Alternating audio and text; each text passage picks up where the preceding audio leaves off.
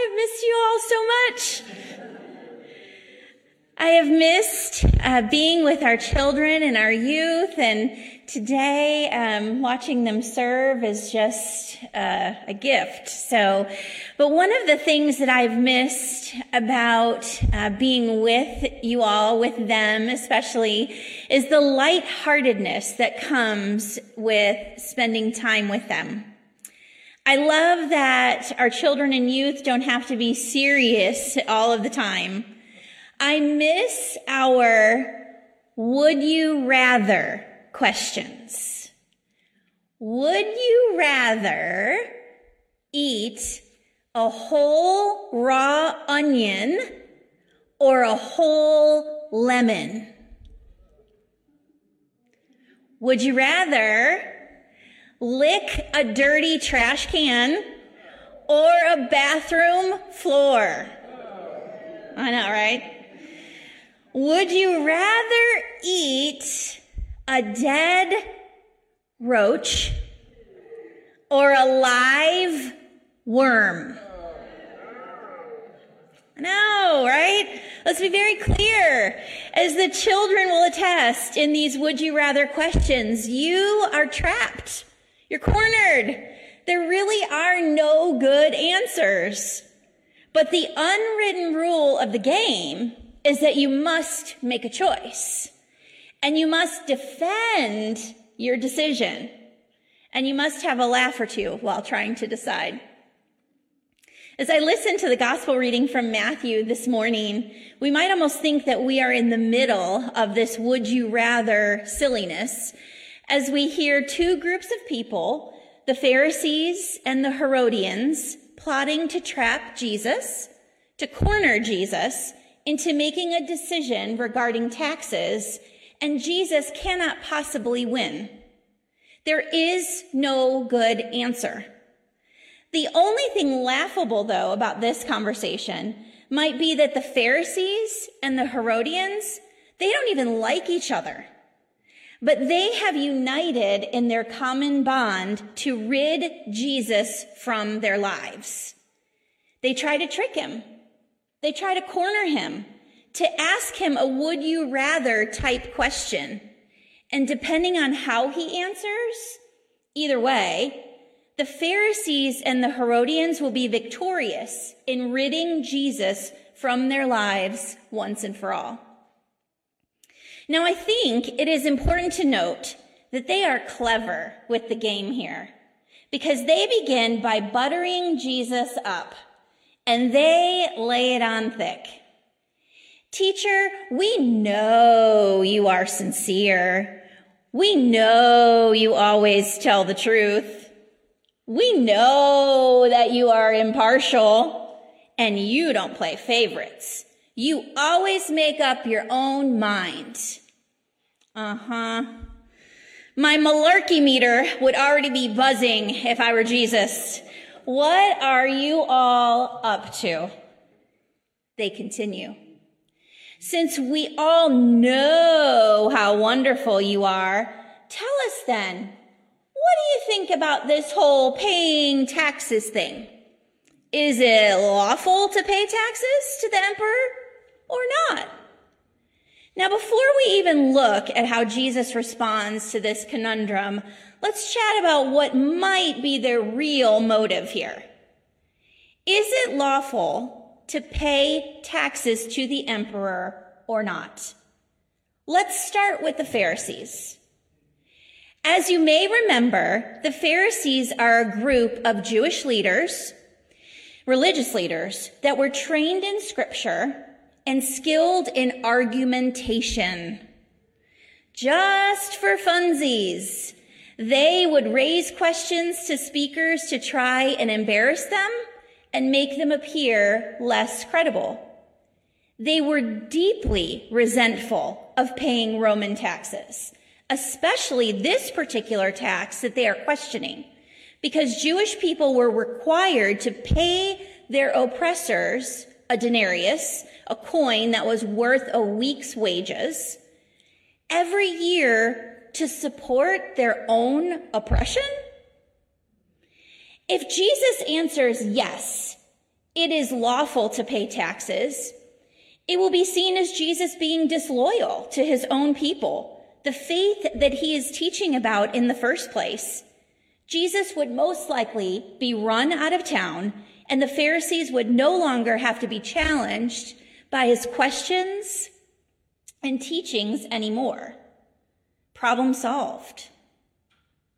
Well, the Herodians, on the other hand, they are believed to be supporters of Herod and the emperor and supportive of this imperial tax. They are crossing their fingers that Jesus will say, "No, it is not lawful to pay this tax," so that they can denounce him to Rome as a rebel, and Jesus will be arrested, and the Jews will have to continue paying the tax. Problem solved. So what's it going to be, Jesus? Would you rather we pay taxes or we not pay taxes? And after a little name calling, Jesus says, "Show me the coin for the tax." Now, if I'm being honest, Jesus, that is not how you play Would You Rather. The fun part of the game is that you have to choose. But I've given up a long time ago expecting Jesus to respond in the ways that I think he should. So he says, "Show me the coin for the tax." And wouldn't you know it, someone hands him a coin. Who hands him the coin? Because the answer to that might make a difference. If it was a Pharisee, one could argue that they shouldn't have a Roman coin in the first place, because it bears an image of the emperor, who was considered a god. And that would be considered idol worship for the Jews, and that's a whole different sermon for a different Sunday. But the verse doesn't say who hands him the coin. But now Jesus starts asking the questions. Whose head is on this coin? Whose title is on this coin? They answered, "The emperor's." "Give therefore to the emperor the things that are the emperor's, and to God the things that are God's." Problem solved. Scripture says that they were amazed and they left him and went away. And I promise that I'm not trying to be a heretic here this morning, but I think part of the story got left out. I think it should continue with, "And after they walked for a minute, they started talking amongst themselves and realized that they weren't quite sure they really understood the answer that Jesus gave them after all. They had some questions." Has that ever happened to you before? You ask a question and you get an answer that you're pretty sure you understand, but then you start talking it out with a friend and you realize, "Oh, now wait a minute. Maybe I'm not quite sure that I really do understand the answer that was given to me."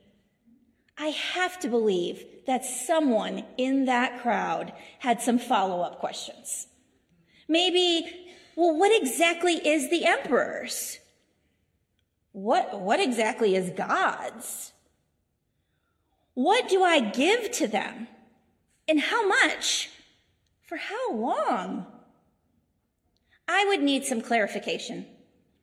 But the more and more that I read and study this passage, the more I think that the clarification is in the coin. "Give therefore to the emperor the things that are the emperor's." Look at the coin in your hand. Not only does it have the emperor's picture on it, but it also has the emperor's title on it. And this title equated the emperor to a god. We know that during this time, there were these emperor cults, and emperors were treated and worshiped as gods. That coin in their hand was already the emperor's.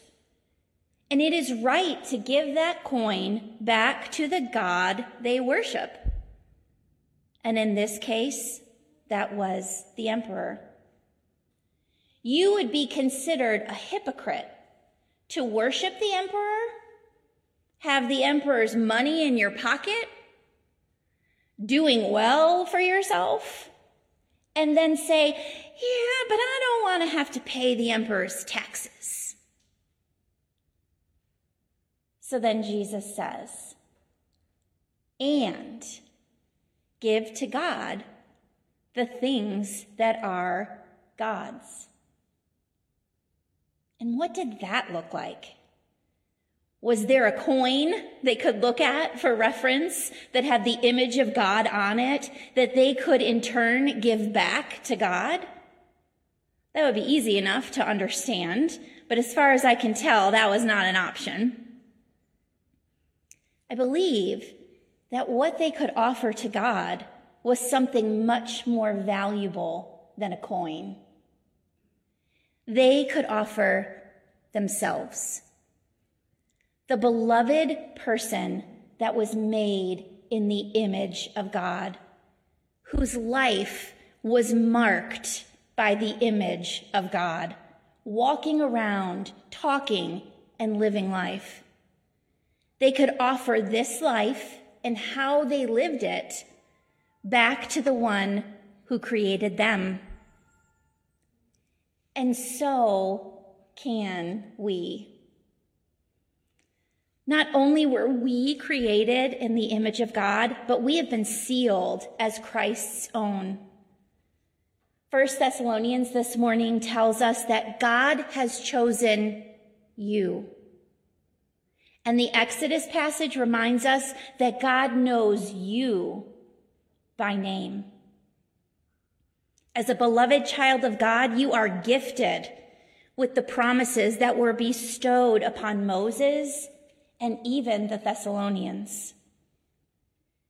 And when we look in the mirror, or when we look into the eyes of another beloved child of God, what will we see? Will we see the image and the mark that the world leaves on us? Or will we see the image and the mark of God reflected back to us? Will we be imitators of the one living and true God? Or will we be imitators of the world? Will we share the gifts God has given to us and allow God's presence among us and in us to set us apart? Will we be filled with the joy of the Holy Spirit in our lives? How do we make our obligations to this world an expression of our obligations to God? Will you ask yourself that this week as you head back out into your schools or your workplaces and your neighborhoods? What will I give back to the world this week because I bear the image of God and am sealed as Christ's own? Amen.